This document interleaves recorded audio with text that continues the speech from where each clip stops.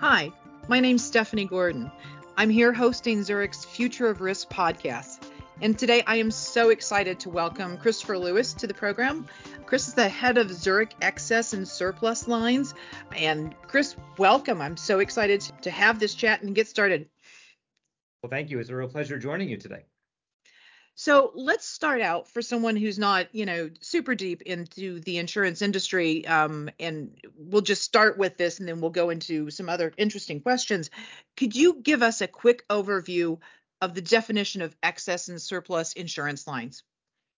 Absolutely. Yeah, that's an interesting question. Excess and surplus lines insurance is actually an important and growing segment of overall U.S. insurance.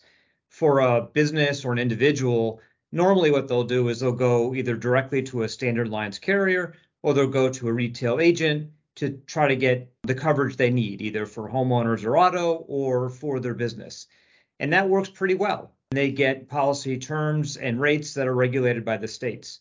But occasionally, it's a business or an individual may have a unique risk that doesn't fit into that model where they go and the standard line insurance carriers, they can't provide the coverage at the rates and forms that fit the unique aspect of that business. Maybe it's a new product or it's a new business innovation or it's a higher risk policy. In that case, the retail agent will turn it over to a wholesale broker and go to an E&S insurance carrier who has more flexibility to tailor the coverage to the needs of the individual insured. That's a growing market because as our economy changes, more innovation, more new products, you're seeing more and more business going into the E&S market, which today on the commercial side represents about 20% of the total premium written for businesses in the US. And that makes sense. You talk about risks that are unique to businesses, but also I think we're going to talk a lot today about emerging risks and how that landscape is changing. So when we look at the customers in the US that are looking for excess and surplus or E&S insurance, what are some of the key future risks that you see them worried about? Yeah, it's a great question. There's a lot of risk out there. Those of us in the risk intermediation business are always, focused on so many different things, and they're constantly changing. So as we talk with our business customers today, they're focused on a myriad of different risks, and risks that are constantly changing. The three main risks that I think that repeat themselves are the breakdown of social and political cohesion and its impact on their corporate legal risk, the risk of a prolonged period of slow economic growth, and the risks associated with climate change. Each of these risks are important, and each of them keeps showing up in risk surveys that are being conducted around the globe, and also showed up on the risk survey that was done by the World Economic Forum earlier this year. So you've picked up on three fairly meaty topics there that we could probably spend a whole conversation on each of those. But why don't we start by having you talk a little bit about the concept of the breakdown of social and political cohesion and then the impact that that has on, you said, corporations' legal risk. Yeah, we've all witnessed around the globe over the last several decades a process by which you're seeing more and more polarization within society. Researchers have identified many potential causes for this, whether it's the deregulation of the airwaves, whether it's the widespread use of social media, entrenched special interest groups, or even gerrymandering of voting districts. For our purposes, the cause matters a lot less than the impact on corporate legal risk. What happens is that legislatures in a polarized environment just are less effective in passing consensual-based laws.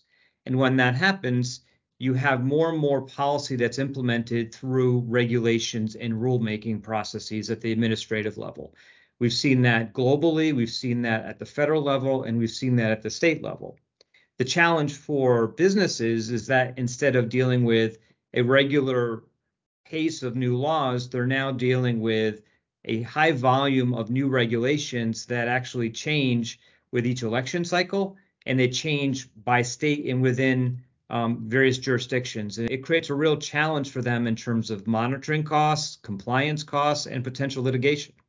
I think that's really interesting perspective, Chris. Can you maybe give us an example of how you're seeing that happening from cycle to cycle?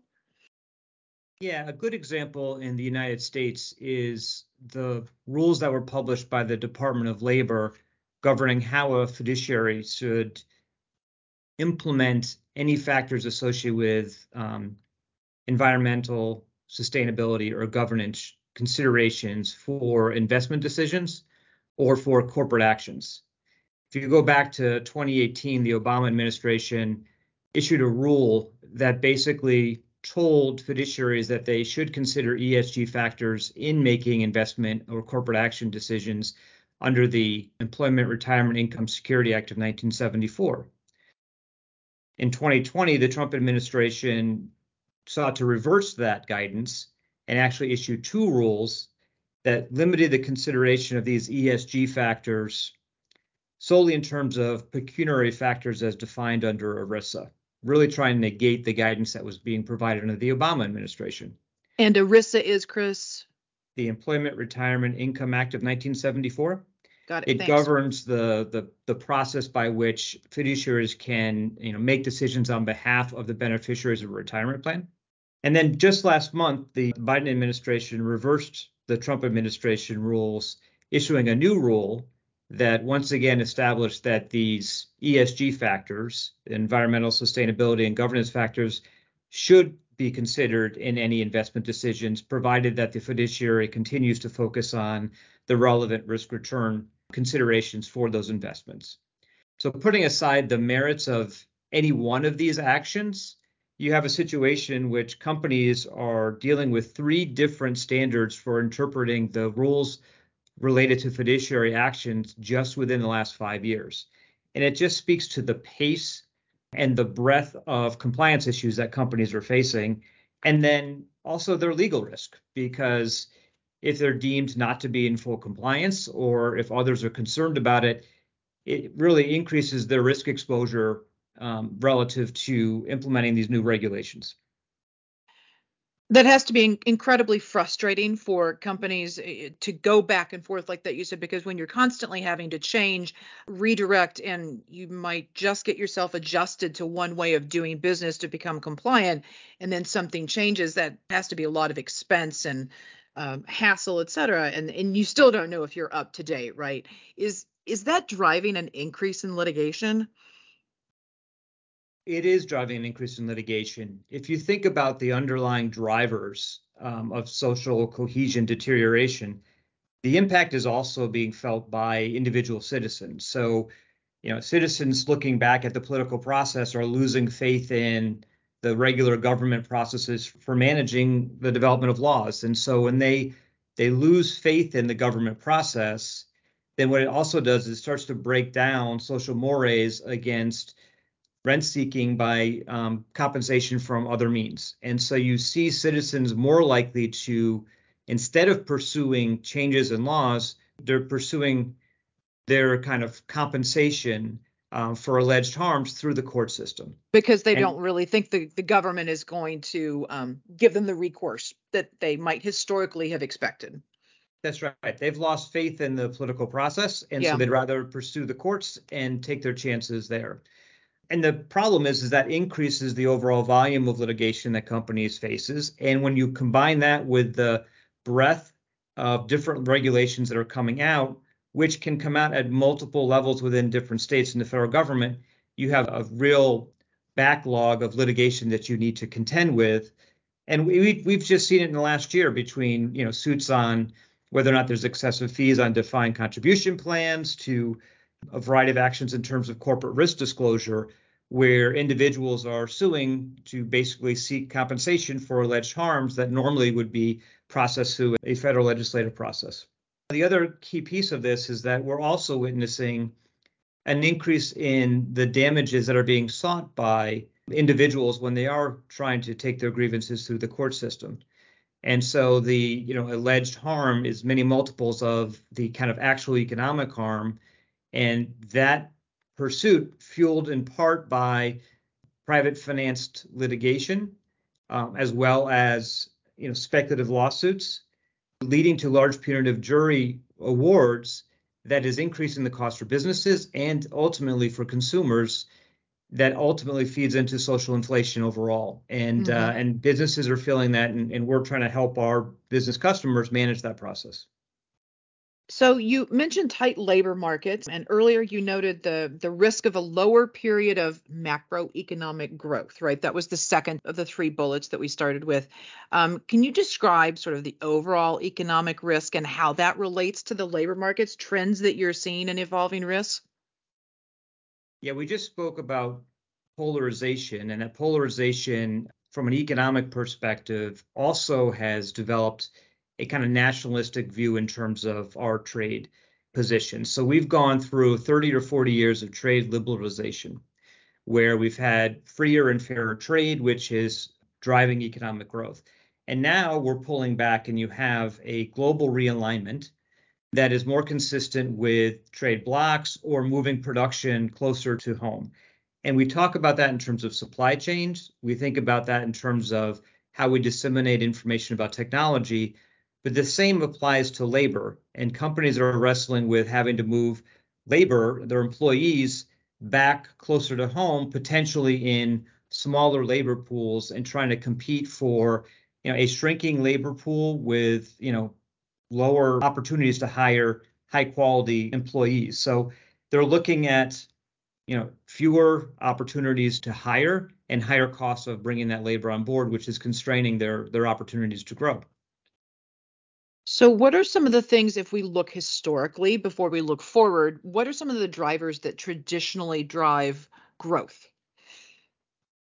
If you look at kind of long-term economic growth in simplest terms, the main drivers are labor, your employees, capital, the machines that are actually being used to drive the production, and the technology.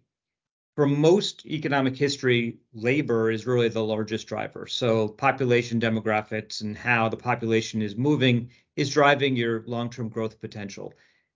The challenge we have right now is that we have a shrinking labor force because we have an aging population in most societies, and the population replacement rate is also low.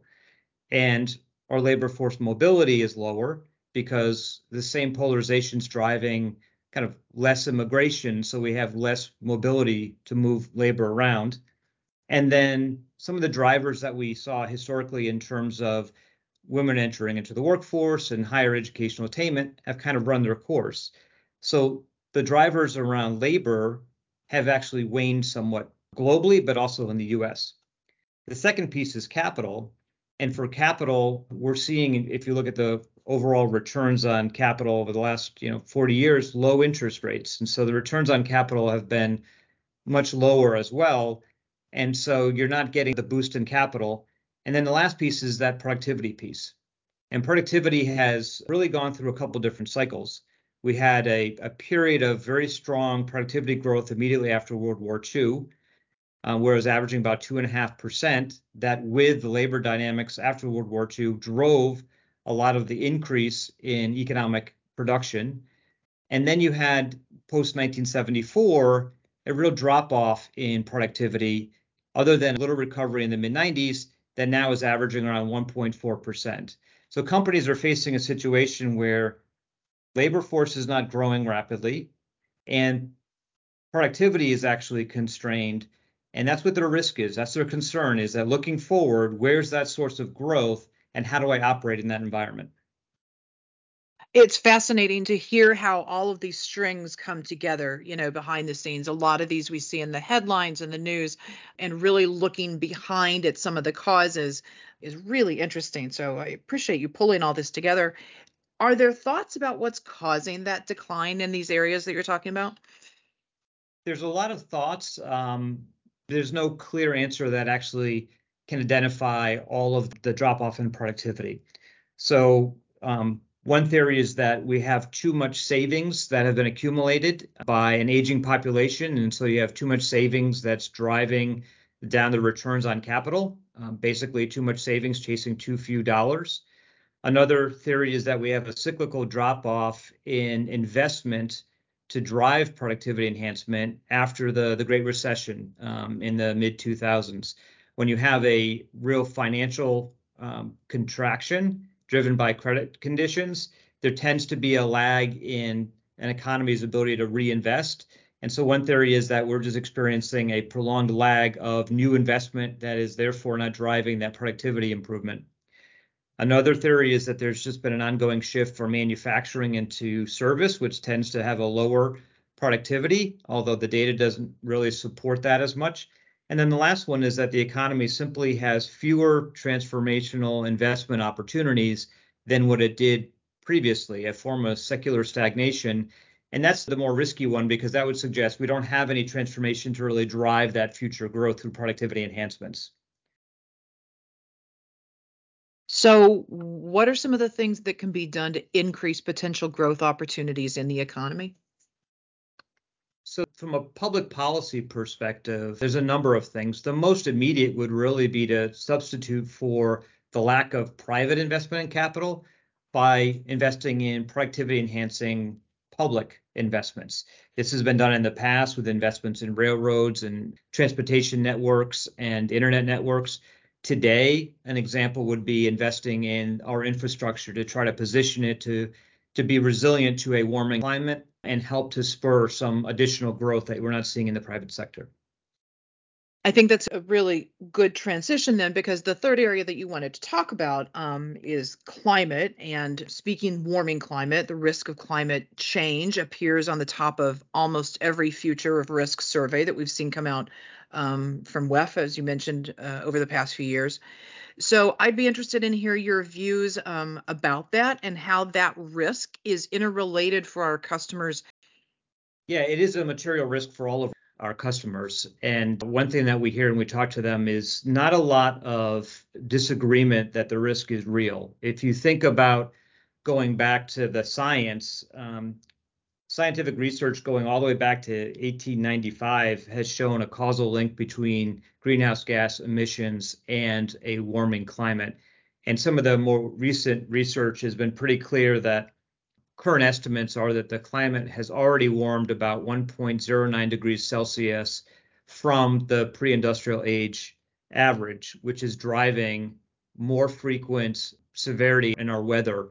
And that if that continues, they expect to have a lot more conditions that we have not experienced in the last 100 years or so. And that if we don't, in fact, abate some of the increase in the temperature rise, we're going to see worse impacts because of the nonlinear impacts.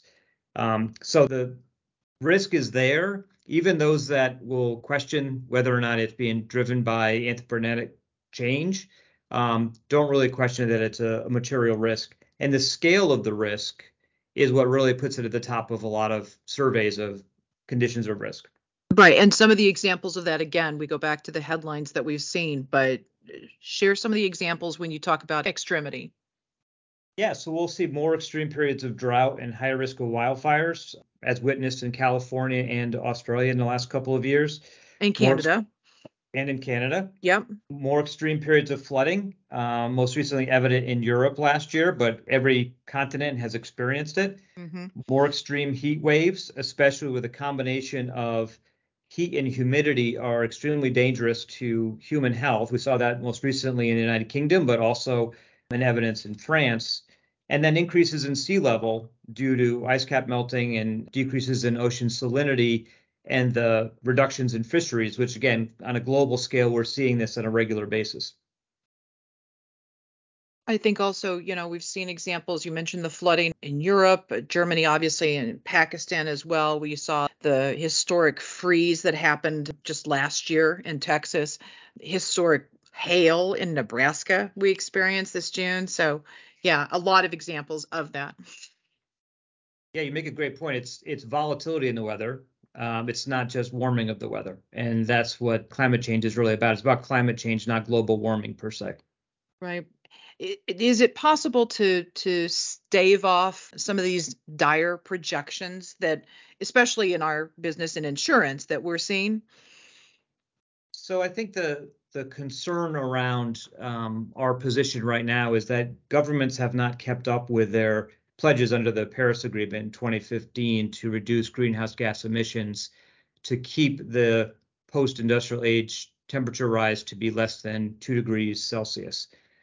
And if you look at current projections of greenhouse gas emissions, if you adjust for population growth by country, adjust by consumption patterns, realizing that as certain economies become wealthier, they're more likely to buy more cars and use air conditionings more frequently. And then you look at existing commitments, it's hard to reconcile a 2-degree increase in Celsius with the commitments that they're verbally saying. And to give some examples, if we wanted to limit the increase in average global temperatures to only 1.5 degrees Celsius, we would have to ensure that our future emissions were no more than 500 gigatons of carbon dioxide. We're currently averaging about 40 to 50 gigatons of carbon dioxide per year. So that budget would be exhausted in 10 or 12 years. Wow. And if you take that and say, okay, well, if we go to the 2 degrees Celsius mark, then that would say your future carbon budget would be about 1350 of gigatons for carbon dioxide, but that level would likely be eclipsed by 2052. So the concern and why it keeps getting elevated from a company perspective is that the actions that are in place today, which are themselves not easy, are still insufficient to get us to a point where we're limiting the temperature increase to 2 degrees Celsius. And so our business partners are planning for how do we get that coordinated public policy so that we can push climate change, but at the same time, contingency planning for a warmer climate. So, Chris, one of the things that makes me think about what about electric vehicles? So that's a great question. A lot of the public conversation has been around the adoption of electric vehicles. And I think it's a good direction to head, but it's important to keep in mind that electric vehicles only represent about 16% of the total annual greenhouse gas emissions. And if you look at cars and SUVs, it's really only half of that. Really? If you, yeah, the largest drivers of greenhouse gas emissions are the fuels used to power the grid, the production of goods, including steel and concrete, and those two are about 30% of the total production, so 60% in total. Emissions from agriculture, animals, and land use is about 19%, and then heating, cooling, and refrigeration is about 7%. So it's good that we're focusing on electric vehicles, although even implementing the commitments that we've lined up there require a lot of concerns around how do we actually source the rare materials, how do we improve batteries, how do we continue to improve the functioning of the engines and the materials to actually get to those commitments. But the real focus needs to be on the grid and how we power the grid in order to reduce our overall consumption of greenhouse gas emissions. So that's actually surprising because you hear obviously a lot about electric vehicles, but from a business resilience perspective, then you say the priority really needs to be transitioning around power grid and the production of goods. It does. And there is work going on there. But as we saw with the Russian invasion of Ukraine and the impact it's had on the European power systems and the grid, we can see that trying to create a resilient power infrastructure is not easy. And if we're trying to do this transition from our current infrastructure to a more sustainable infrastructure while doing it while temperatures rise, that's a pretty significant challenge. And that's what businesses are very concerned about is both climate change and then how do we effectively transition our energy sources in a way that keeps the lights on while we're in the middle of this transition. Let's go back for just a second to the question of how all of these issues are interrelated. As we just talked about from climate change and the grid, that's one of the biggest inhibitors to growth is the potential impact it has in terms of the future is if climate change actually inhibits our ability to power our industry. At the same time, if we make investments to build a more sustainable grid, then that actually can be the type of capital investments that we talked about earlier in terms of trying to foster more long-term economic growth. And infrastructure projects. Okay. The problem is if you go back to our conversation around social cohesion and political discord, is that climate change has become one of the key things where there's been a lot of polarization. Yeah. And so instead of focusing on infrastructure projects and larger scale climate policy, instead we have more of a focus on the regulatory types of activities where we're talking about corporate disclosure around what your carbon footprint is, or pledges to become carbon neutral over a certain period, or regulations that may either support or restrict investments in certain industries. And to Each your of point, that which, keeps oscillating back and forth based on the political party in power, right? right, and Okay. any one of those may be good in isolation, but they're really second or third best options, and they have, positive and negative side effects that won't solve the long-term problem and really distract from kind of core public policy that's need to make a material change. So one final question. I think we could keep talking about this, but if you could connect the dots a little bit, I find these topics and insights are absolutely fascinating, but I'm curious, we started the conversation talking about excess and surplus insurance. Why is an insurance company spending its energy thinking about these kinds of things? Do these represent material risks? So there's two reasons why we spend a lot of time thinking about it. One is because, like any other company, we have to contend with the risk ourselves for our own operations. The second thing is that we're helping our business partners also contend with these risks, whether it is insuring their property that is exposed to a variety of climate perils. It could be, as you mentioned, hail or tornado risk in the Midwest or flooding. It could be suits that go after directors or officers for, litigation related to various compliance or regulatory matters, Mm-hmm. to other new products that they're developing or new innovations that are intended to address climate change, whether it's, a new technology that's trying to help take carbon out of the air. So we're trying to help protect them. We're also trying to help provide the insurance coverage that they need to develop new products. One thing about the excess and surplus lines industry, which is true for the overall insurance industry, is we're here to facilitate commerce. So if they want to develop new innovation, if we need to move our economy forward, we need to have a robust insurance industry that can support that. And we're trying to be there for our customers so that we can actually provide them the coverage that they need so they can continue to grow and to innovate. And the more the economy innovates, the more the insurance industry innovates. And that's where the E&S market tends to thrive. That's really interesting. So we really have to stay almost a step ahead of where those risks are developing in order to help protect customers against things that didn't exist or we weren't having conversations about, even 5 or 10 years ago. Right, which is why this Future of Risk program is so important, because it's something that we live with every day. It may sound, downbeat to some, but actually by identifying the future risk now, we know where we can direct the energy, we can direct the attention so that we can take the actions to protect ourselves and protect our customers and innovate and come up with solutions that help move the economy forward. Chris, thank you again for joining us today. This has been an absolutely fascinating conversation. Like I said, I love the way you've tied so many timely and topical subjects together and really shown us the thread that connects all of those. So thank you for the conversation. Well, thank you very much. And thanks to all our listeners for joining Zurich's Future of Risk podcast. We look forward to talking to all of you again soon. Future of Risk, presented by Zurich North America. If you like the show, we'd appreciate it if you left a comment or review wherever you get your favorite podcasts. Let us know what you think at media@zurichna.com and join us next week.